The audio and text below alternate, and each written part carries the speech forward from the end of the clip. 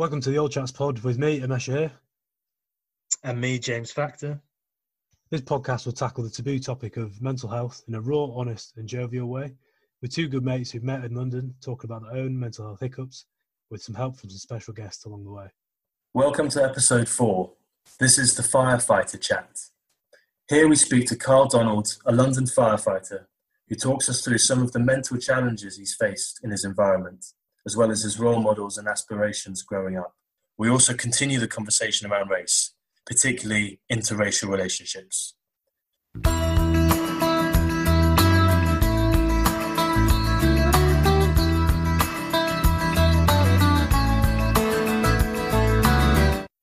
How you doing, Factor? I'm good, mate. How have you been? Yeah, right, thanks. Yeah, not too bad. It's been quite a good week, to be fair. How about you? Yeah, not too bad, mate. Just tiring week. But getting used, basically, just got used to it now. Lockdown. Another week. Nothing much changes, but we'll see how it goes. We're getting better at this now because we've got actually another special guest. People are actually listening to the podcast, which is quite good. But yeah, it's quite a privilege actually that we've got Carl Donald here. So he's a firefighter in the South London. The link is I work with his wife, who she's a fantastic colleague, and she's personally helped me with a lot of mental health issues in the past in the workplace. So I know I didn't need to tell you, Carl, but she's a great lady. Oh, thank you. Thanks for introducing me like that. I work in West London. I'm from South London now. Sorry. Apologies. Yeah, no, it's all right. It's okay. But I mean, yeah, I didn't want to sound like a homewrecker then, because I know you two just happily married, aren't you, Carl? Yeah, we are recently married. Yeah. No, you won't. It won't rip my home. It's all right. My wife is allowed to work with other men. It's fine.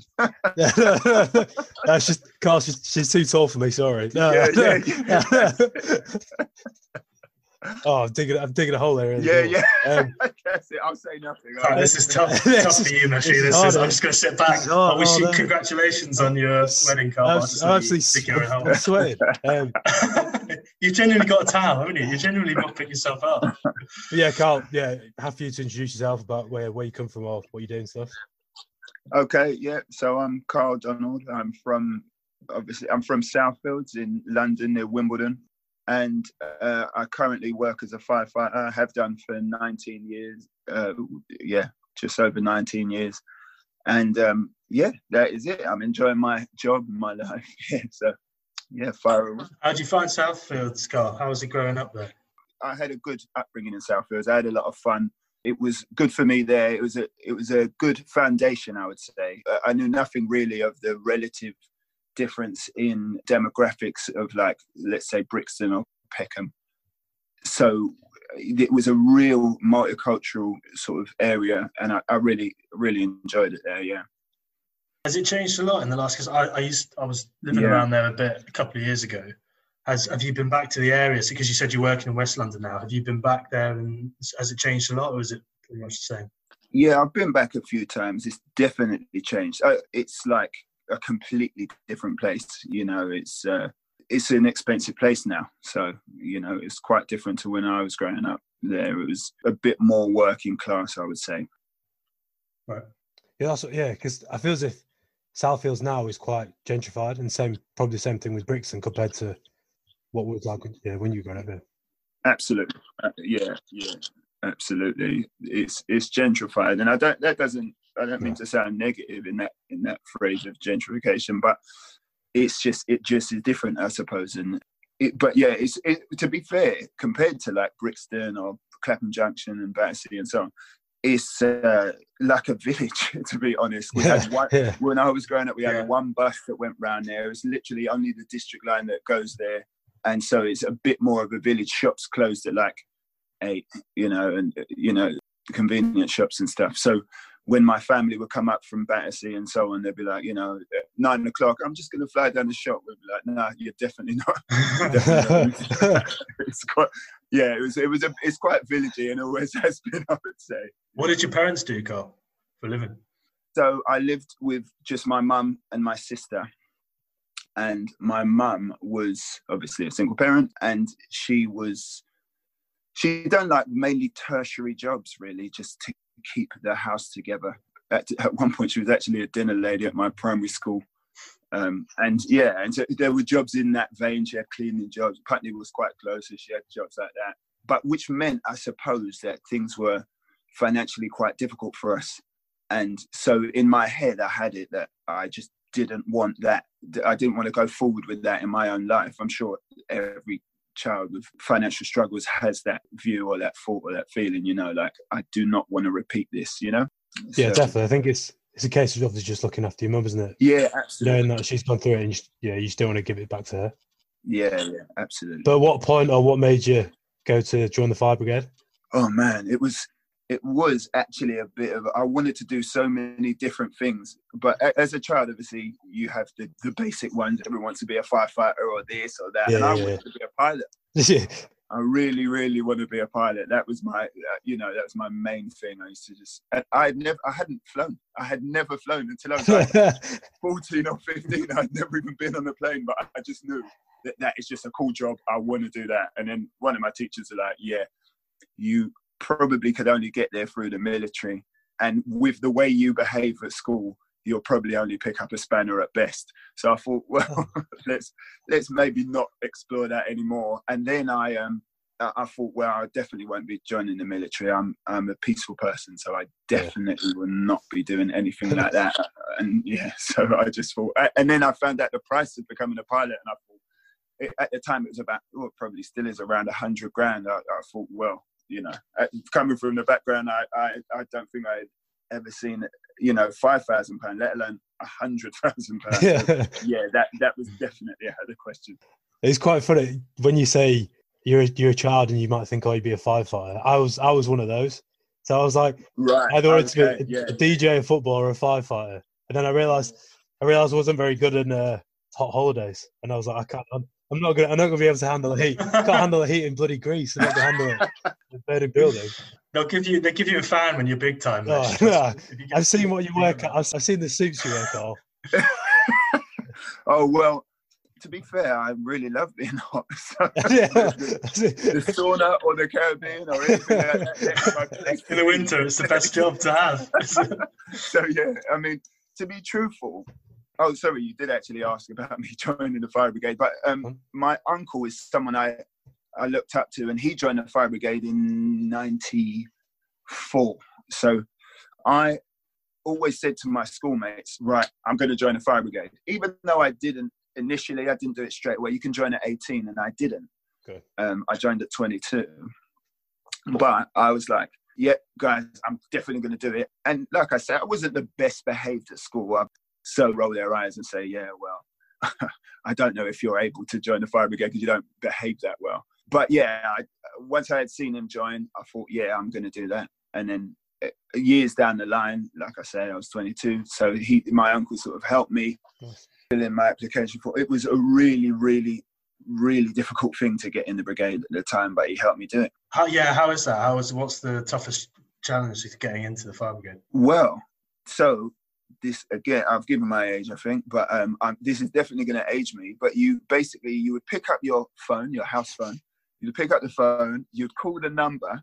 It would be engaged. So you hang up, call again, until the phone actually rings, and that's the time that you get your application. So you were just lucky to manage to get through on the phone. That was the hardest part. The rest was, quite simple instructions. Fill in black ink. If you didn't fill in black ink, they'll just chuck it in the bin because you didn't read the very first thing the Fire Brigade have asked you to do. So you shouldn't be failing at that stage, but unfortunately people did. And so there were a few steps to the process. So there were fitness tests, aptitude tests, medicals, and then they wanted to go for your references, which I also did loads of tertiary jobs, driving jobs and so on. So they weren't necessarily great references that I had, but it worked. It was, I think I probably managed to charm them in my interview somehow. I don't know how. I really don't. Yeah, I can tell from this 2-minute conversation with our car. You've already got me. Yeah. Thank you very much. Yeah. That's very kind of you. What's the toughest challenge you faced within the Fire Brigade? If you can talk about it. Yeah. The toughest challenge.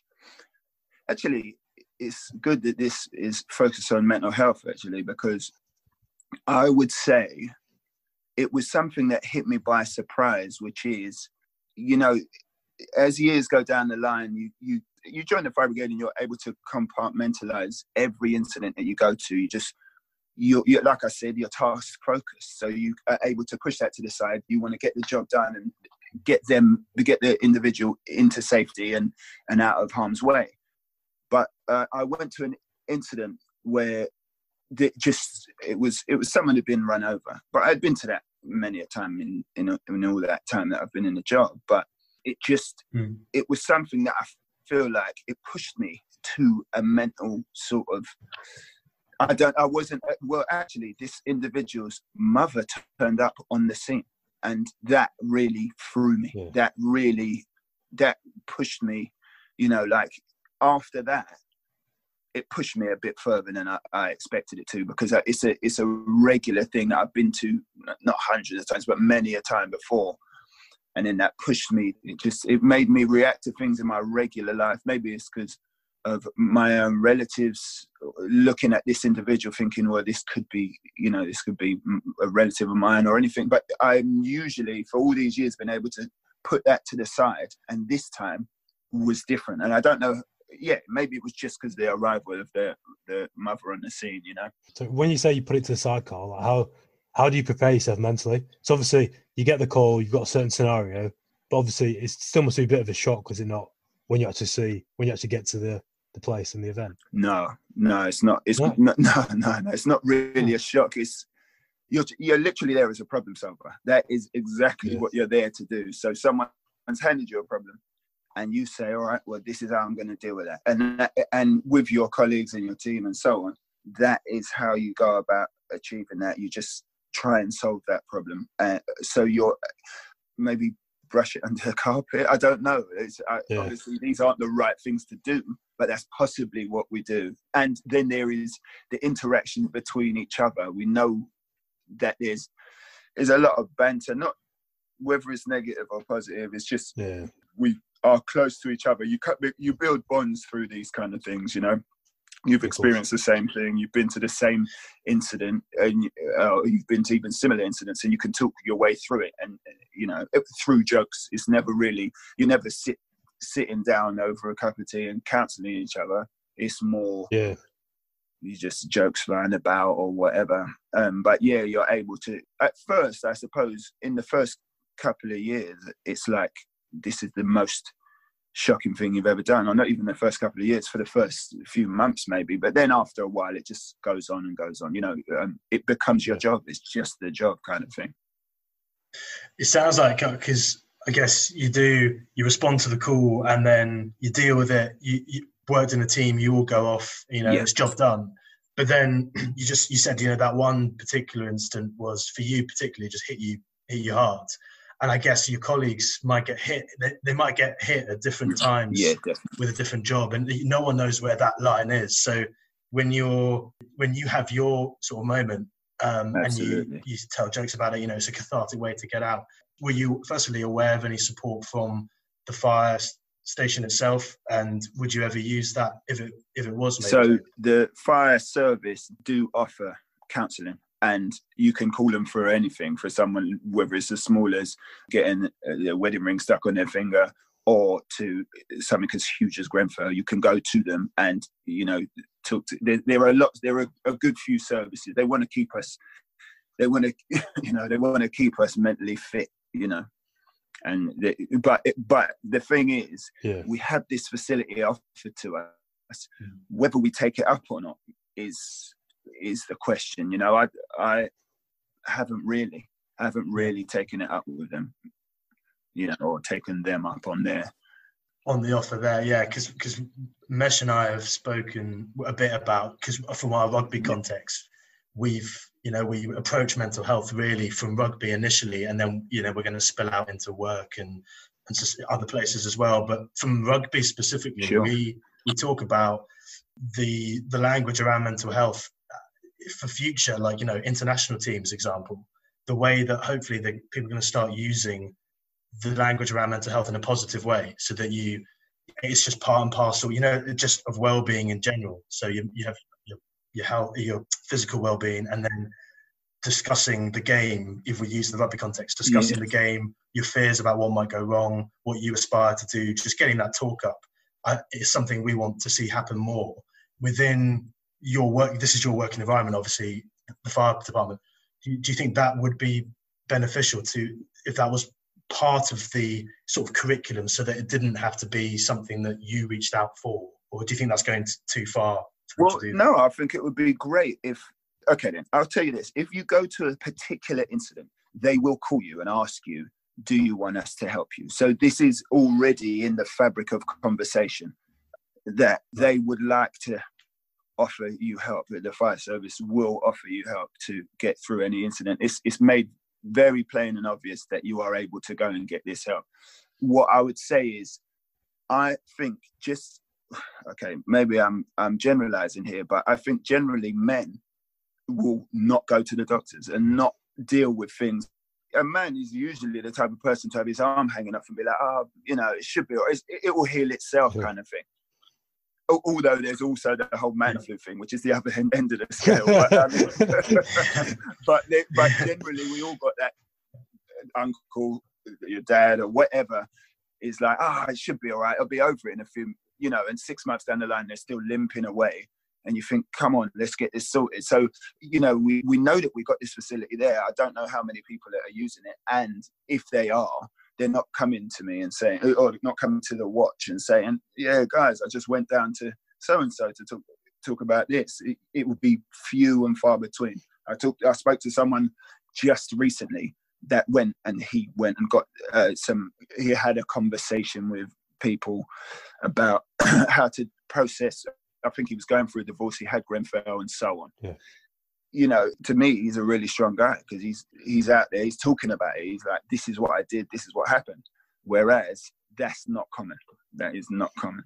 Do you think they don't, obviously blokes in general, Carl, don't really speak about mental health, but do you think they don't speak in the fire brigade because they don't want to see weak in front of their teammates, do you reckon? Or... There's going to be a percentage of that. There's definitely a huge percentage of that. Because I feel as if especially you guys, you've kind of got to put on a brave face no matter what. Yeah. The nature of your job.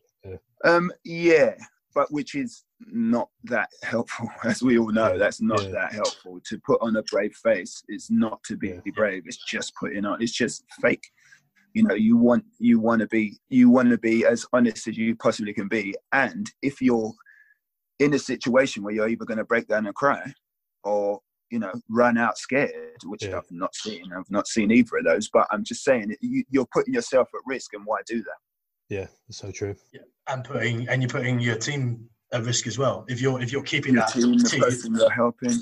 Yeah, if you keep it to yourself, and if it spills out in a way that you can't control, and you haven't taken the onus on yourself to sort it, that's going to affect the whole team. And maybe because I don't know, from rugby, from work, in my environment, that doesn't get discussed. It's always the individual, and just like, well, when you're ready, you'll sort it. But actually, it's appreciating the teamness of where you work in the environment. Absolutely. I think that we're probably getting better at processing things. But I think that when you're on a watch, you're likely to be. So the group that you're in, there's 4 watches on a station. So there's basically 4 shift patterns. So when you're on a watch, you're with those guys for usually, I would say that average is about 5 years that you work with this same group. I've been on the current watch that I'm on for coming up 10 years, and largely it's stayed pretty much the same. So I know these guys. I know them very well. And pretty much, I know the foods they don't like. I know the type of women they're into. I know the TV programs they watch, and I know their kids' names and the sports they are into. So I will know, or will know about each other. Not me personally. I don't know. I'm not claiming to be some saint or anything, but we will know about each other when that person doesn't seem quite right. Something's wrong with them. How do you find the environment? Is it? Is that wrong, Carl? Do you have any female firefighters in your brigade, or is it still pretty blokey? In the whole brigade, there's like 6,000 people in the brigade, so there are definitely female firefighters. There are female firefighters at my station, but I think there's about 90 people on the whole station across the 4 watches, right? And I would say there are about, it's roughly 5 women, 5 or 6 women. I'm trying to remember, but 5 or 6 women across the watches. Not many. It's not but then that's just one station. There are obviously lots of women in the fire service. Yeah, of course. I think that was a question that me and Factor were going to allude to at some point, is the whole like masculinity vibe, especially in the fire brigade. Obviously from the outside looking in, we don't know much of the fire brigade, but you see it similar like as an army or like a brotherhood, like without being cliched. Yeah. It can be quite a masculine environment, but I think that even if you look at masculinity, probably as a youngster, when I looked at masculinity, I was looking at it from a point of, you know, how strong you are physically, and you know, you're the man of the house, and you're this, that, and the other, and it turns out that it's not really any of that at all. It's for keeping yourself and your mind strong, and being able to take care of yourself and throw your hands up and say, you know what, guys, I'm struggling with this. So masculinity, I suppose, changes. It changes over the years for an individual, I suppose. So I don't know if I could say that the environment is masculine. If you're talking about, have we got, I don't know, pictures of naked women, half naked women about the place, anything like that? No, we're definitely not. We're definitely past that. You know, I think society is past that too. Yeah. So if that is the picture of masculinity, we're definitely not that. But you know, it can be. You got lots of men there. So what can I say? We just be natural as we are. Whatever comes to us, I suppose, we're as natural as that.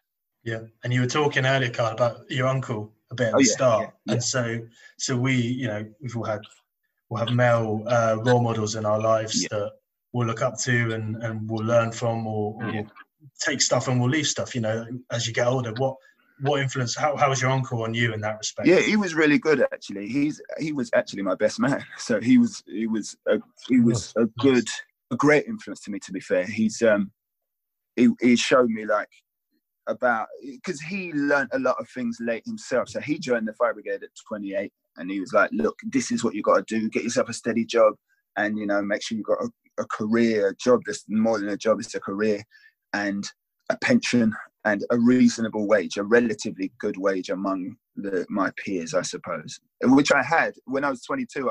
My earnings were great, you know, but when I became an adult, the money that we're being paid, everyone surpassed me. But my uncle was really good. But my uncle was a really good influence on me, I would say, you know, pointing that out for me. And he knew that I had ambitions to surpass my growing up environment, you know. I've got a few questions here, Carl, to type the firefighting section. Yeah, absolutely. Apologise, these are stereotypical. Many of these I've taken from American movies. So it could be, they could be yes or no, or they could be as long as you want. All right, fine. Okay, go ahead. Have you ever saved any small animals from a tree? Okay, I've saved small animals, both actually cats. One of them, but none of them were up a tree. One of them was on a ledge, you know, a tower block. It was just on the roof of, you know, sort of as you're going into the block, it was on the roof of the foyer. And one of them was trapped in someone's garden. It was scared. And so I was scared, and I dressed in my full uniform, visor down and everything. I wasn't taking any chances, you know. Because, you know, if it had scratched me loads, it would have just been unfortunate, and my colleagues would have found that hilarious. Whereas I would have had a scratched up face, and I don't need that. So yes, I have. So the answer is yes, I've rescued animals, but not from a tree. That's close enough. Have you ever had a nap in a fire station? I'll be incriminating myself if I said anything about that. No comment. No comment. We'll we understand, Carl. We can see. I've stayed. Do you have a pole that you can slide down from the top to the bottom floor? Yes, indeed. Yes, indeed. We really do. Yeah. It's so handy. Does it not give you burn when you go down? Or are you wearing your gloves? No. You're dressed in your uniform, so you're wearing a t-shirt and trousers, and you slide down. It's the old ones were brass, and now it's some kind of steel that's obviously rubbed and so on. But yeah, it's nice. Yeah, it's a real convenient way from getting up high. Believe me, because it's quick, and you got to be at an incident within a certain amount of seconds or minutes or what have you. So it's really convenient. Yeah, I mean, paint the scene before that happens. So the bell goes, you all get down the pole. What's happening in so if we're in the mess hall or whatever you call it? I don't know where you say what's going on. Yeah, it is the mess. Yeah. So I think people into what firefighters are doing. Yeah. So you're really, really hungry. We've got a roast cooked up, and you've put all the sauces on that you want, and everything's perfect. That's when the bells tend to go down. So people know, okay, I reckon the local fire stations, they're just about to eat maybe. They've not eaten for hours. So we get called out there. And so you get up, you leave your food. I mean, you can't exactly take a roast on the truck. So you leave your food and you literally slide down the pole, go to the truck, kick your shoes off, and your leggings are around your boots. I don't know if you've seen it, but your leggings are tucked around your boots. So you stand in your boots, you put your leggings on, and you put your jacket on, and you're ready to go within seconds. This is the final question, Carl. Probably one for the ladies, but do you take your uniform home, including your helmet? Can I abstain again? Oh, yeah, abstain again. I mean, I'm not sorry, Carl. I was meant to try and get to your bedroom. We can see it hung up behind you anyway. I'm joking. This is all the common code. All right, well, we can abstain that one. That was actually good. I enjoyed that.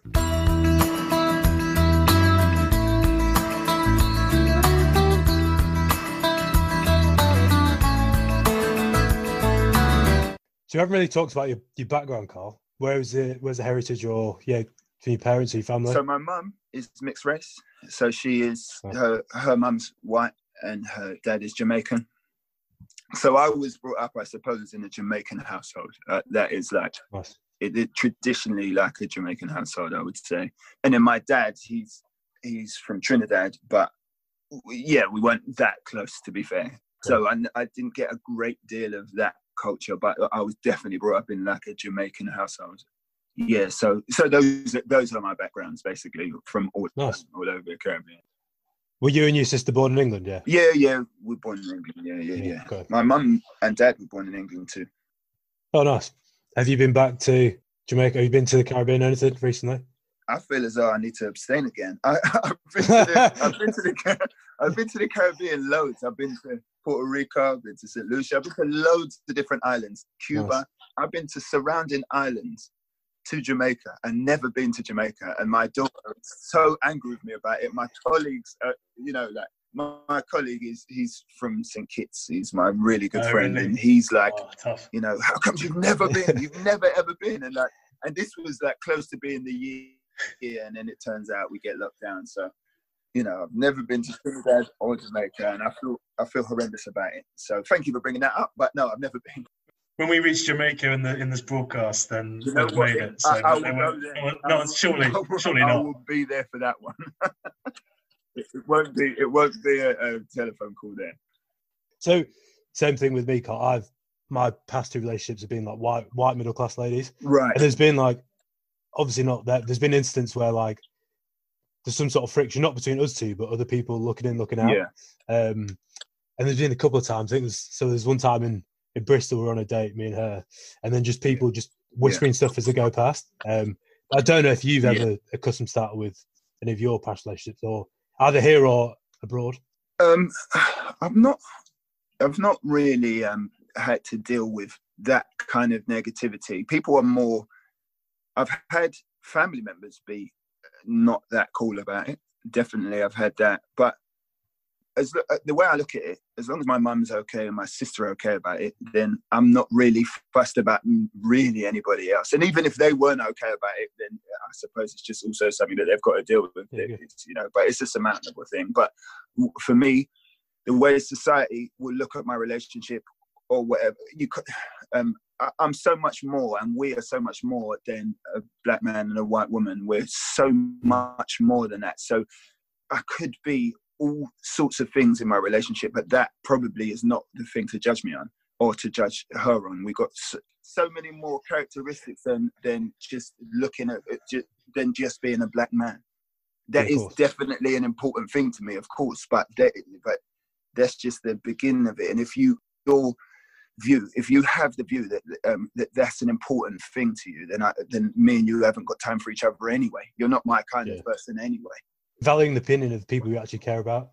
Yeah, Like, yeah, like you absolutely. said, like you said, your mum and your sister. Like, if that's appeasing them, then that's all that matters. Like, who cares about the Yeah, rest? Yeah. like I said, family have said things, and even there have been times where, you know, like the same old stories. I've been ignored by taxis and so on, and Kim's not seen it, but she didn't know what the hell was going on. She's kind of thinking, well, maybe he didn't see her, and so that started its own sort of conversation, you know what I mean? So it's not so much external things. Well, obviously the cab driver ignoring me is external, but I mean, it's not so much that I'm taking external opinions. I'm just having to make sure that she's aware of what's going on with me and how I'm being treated externally, I suppose, or how my environment is reacting to me, being a black man, and potentially if we do have children, that how her children are going to be treated too, you know.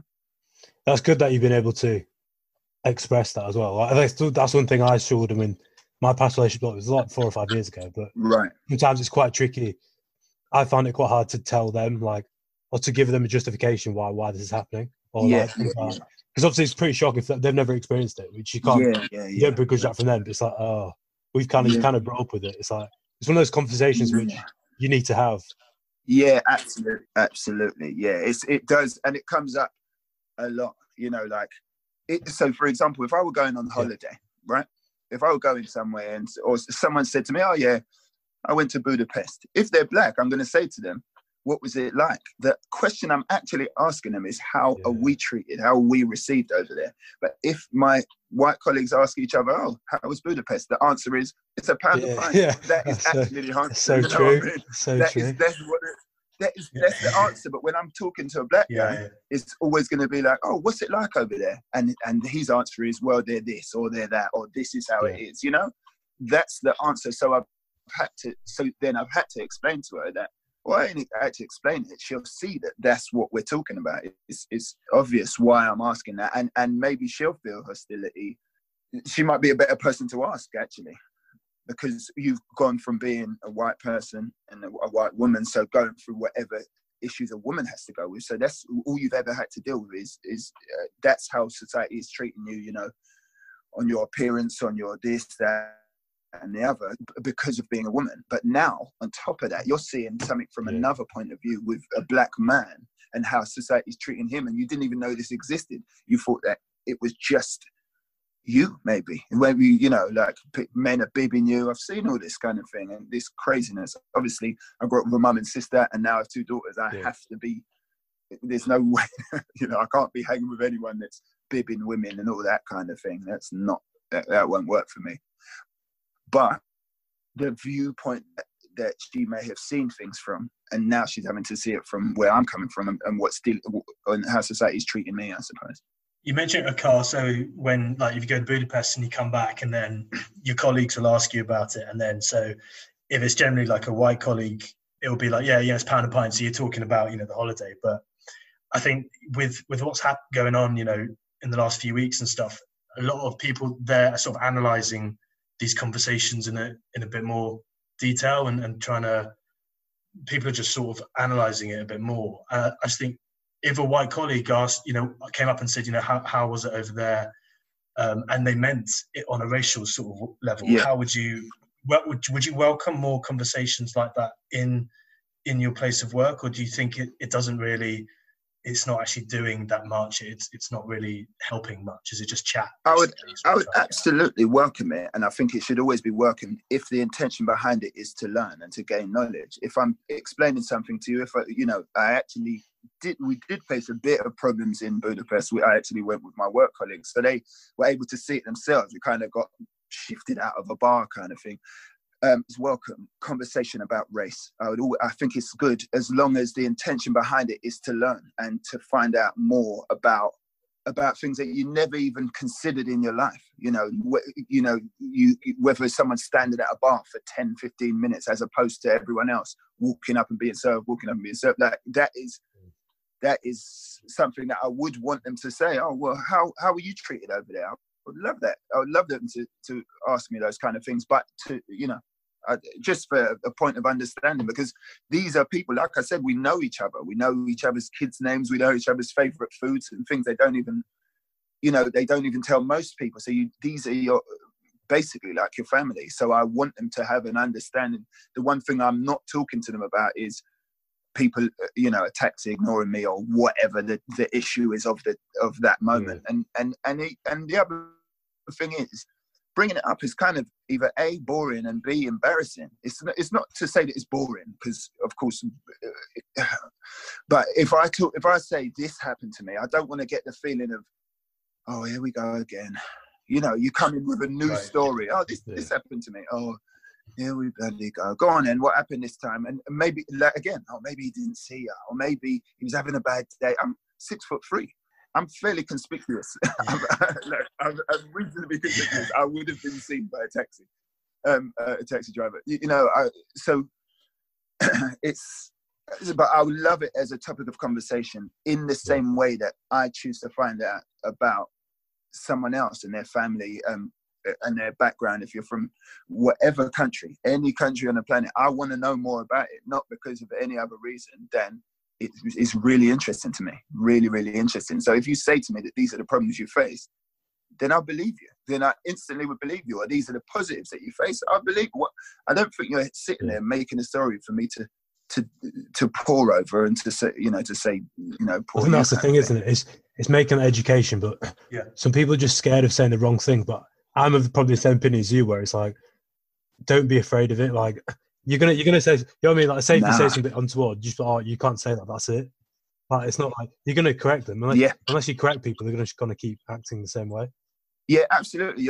By not saying anything, you're giving tacit approval of what's being said. So if you don't say, "Hang on a minute, mate, that's a bit too far," then kind of agreeing to it, or asking to be, not necessarily asking for it to be done again, but you're kind of agreeing to it. But at the same time, you do not want to be the guy at work that's like, oh, this is what happened to me, or that's what happened to me. There's so many incidents that have happened, and I just think, just leave it. I'll talk to my black colleagues about it, or my black friends about it, because they'll instantly get it. They won't not believe me. I can, and even then, we're not, black people don't meet up and say, this negative thing happened to me. That's not life. That is not life.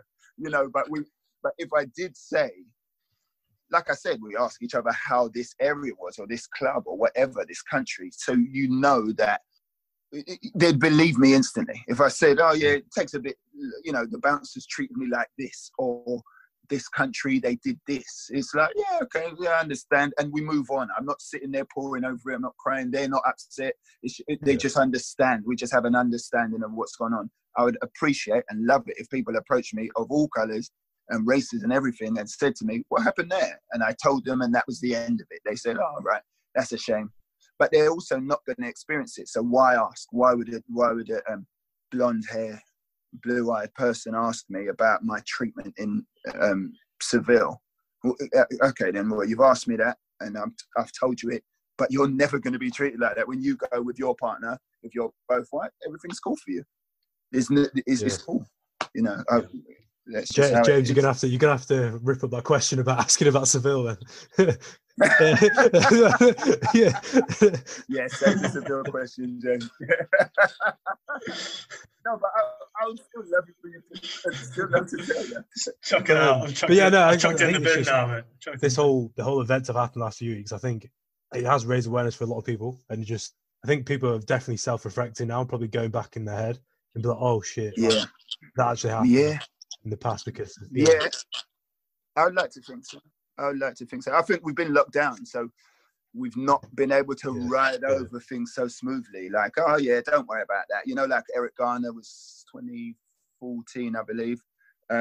But we were able to ride over that. I don't know why. That really hurt me, But everyone else was like, oh yeah, let's carry on. Maybe he was this. Maybe he had a bad attitude. Maybe this, that, and the other. And now we're actually sat at home. We've got time to reflect on the rest of the world now. We can look at things and introduce ourselves to people and ideas that we've never taken time to do before. So now you're looking at TV like, actually, this is a human that's been killed, like murdered in front of, in front of the camera. Surely this ain't right. So the anger is absolutely understood.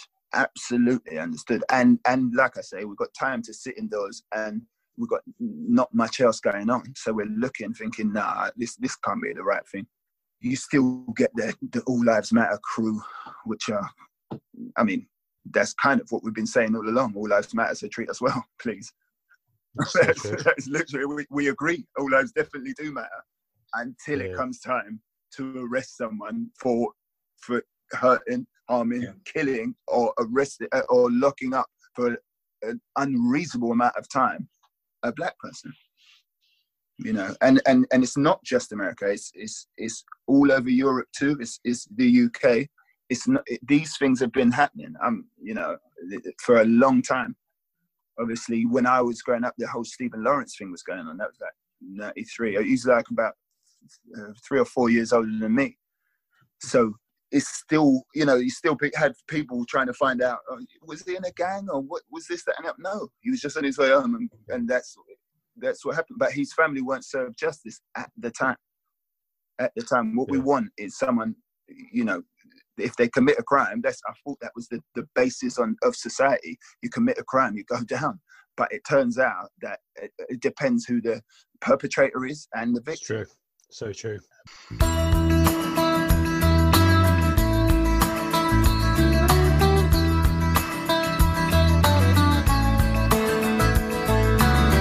So it's that time of the show for Triple Threat, where Mesh or Carl will have to either sing a song, tell a joke, or tell a story, depending on how the coin falls. So Meshy, give it a flip. And Carl, do you want to call it? And if you call it right, you don't do it. If I call it right, I don't do it. Okay, that's fine. After you cut. Okay, I'll call heads. Oh, heads. Oh, lovely. Carl, out of interest, what did you have lined up? Just if you had got it. Well, as you pointed out, I am a dad, so all I've got is dad jokes. You've come to the right clientele. Meshy's going to tell a dad joke. Probably haven't. So, I love dad jokes. It's quite good we actually had you on the show today, Carl, because I'm a big fan of Caribbean cuisine. I went the other day and I was like, pies in Jamaica cost £2.50. But pies in Trinidad and Tobago cost £3.50. What can I say? I guess it's just the Pirates of the Caribbean.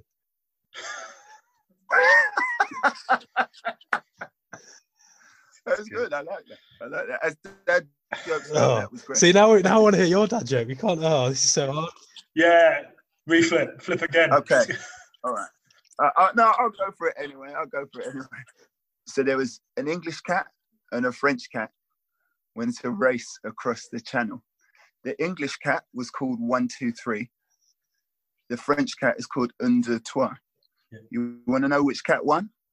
1, 2, 3 cat won because Un, deux, trois cat sank. See,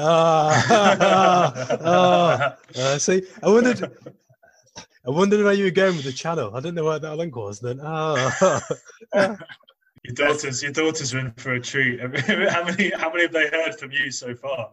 Oh my God, that is just the tip of the iceberg. The embarrassment. At least they laugh. At least you laugh. Sorry, they're a tough crowd though, kids. They're a tough crowd these days. Especially yeah, absolutely. I mean, I don't mind if they look at me with disdain. It's cool. I laugh though. I find that. It's the important thing, isn't it? I still think the Doctor Who knock joke is quite funny, you know.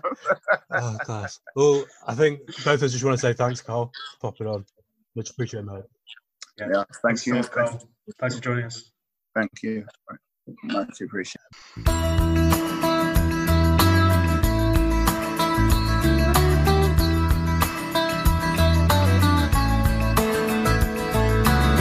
Thanks to Carl for joining us this week. Please subscribe as well as like and share on Twitter and Instagram @AllChatsPod.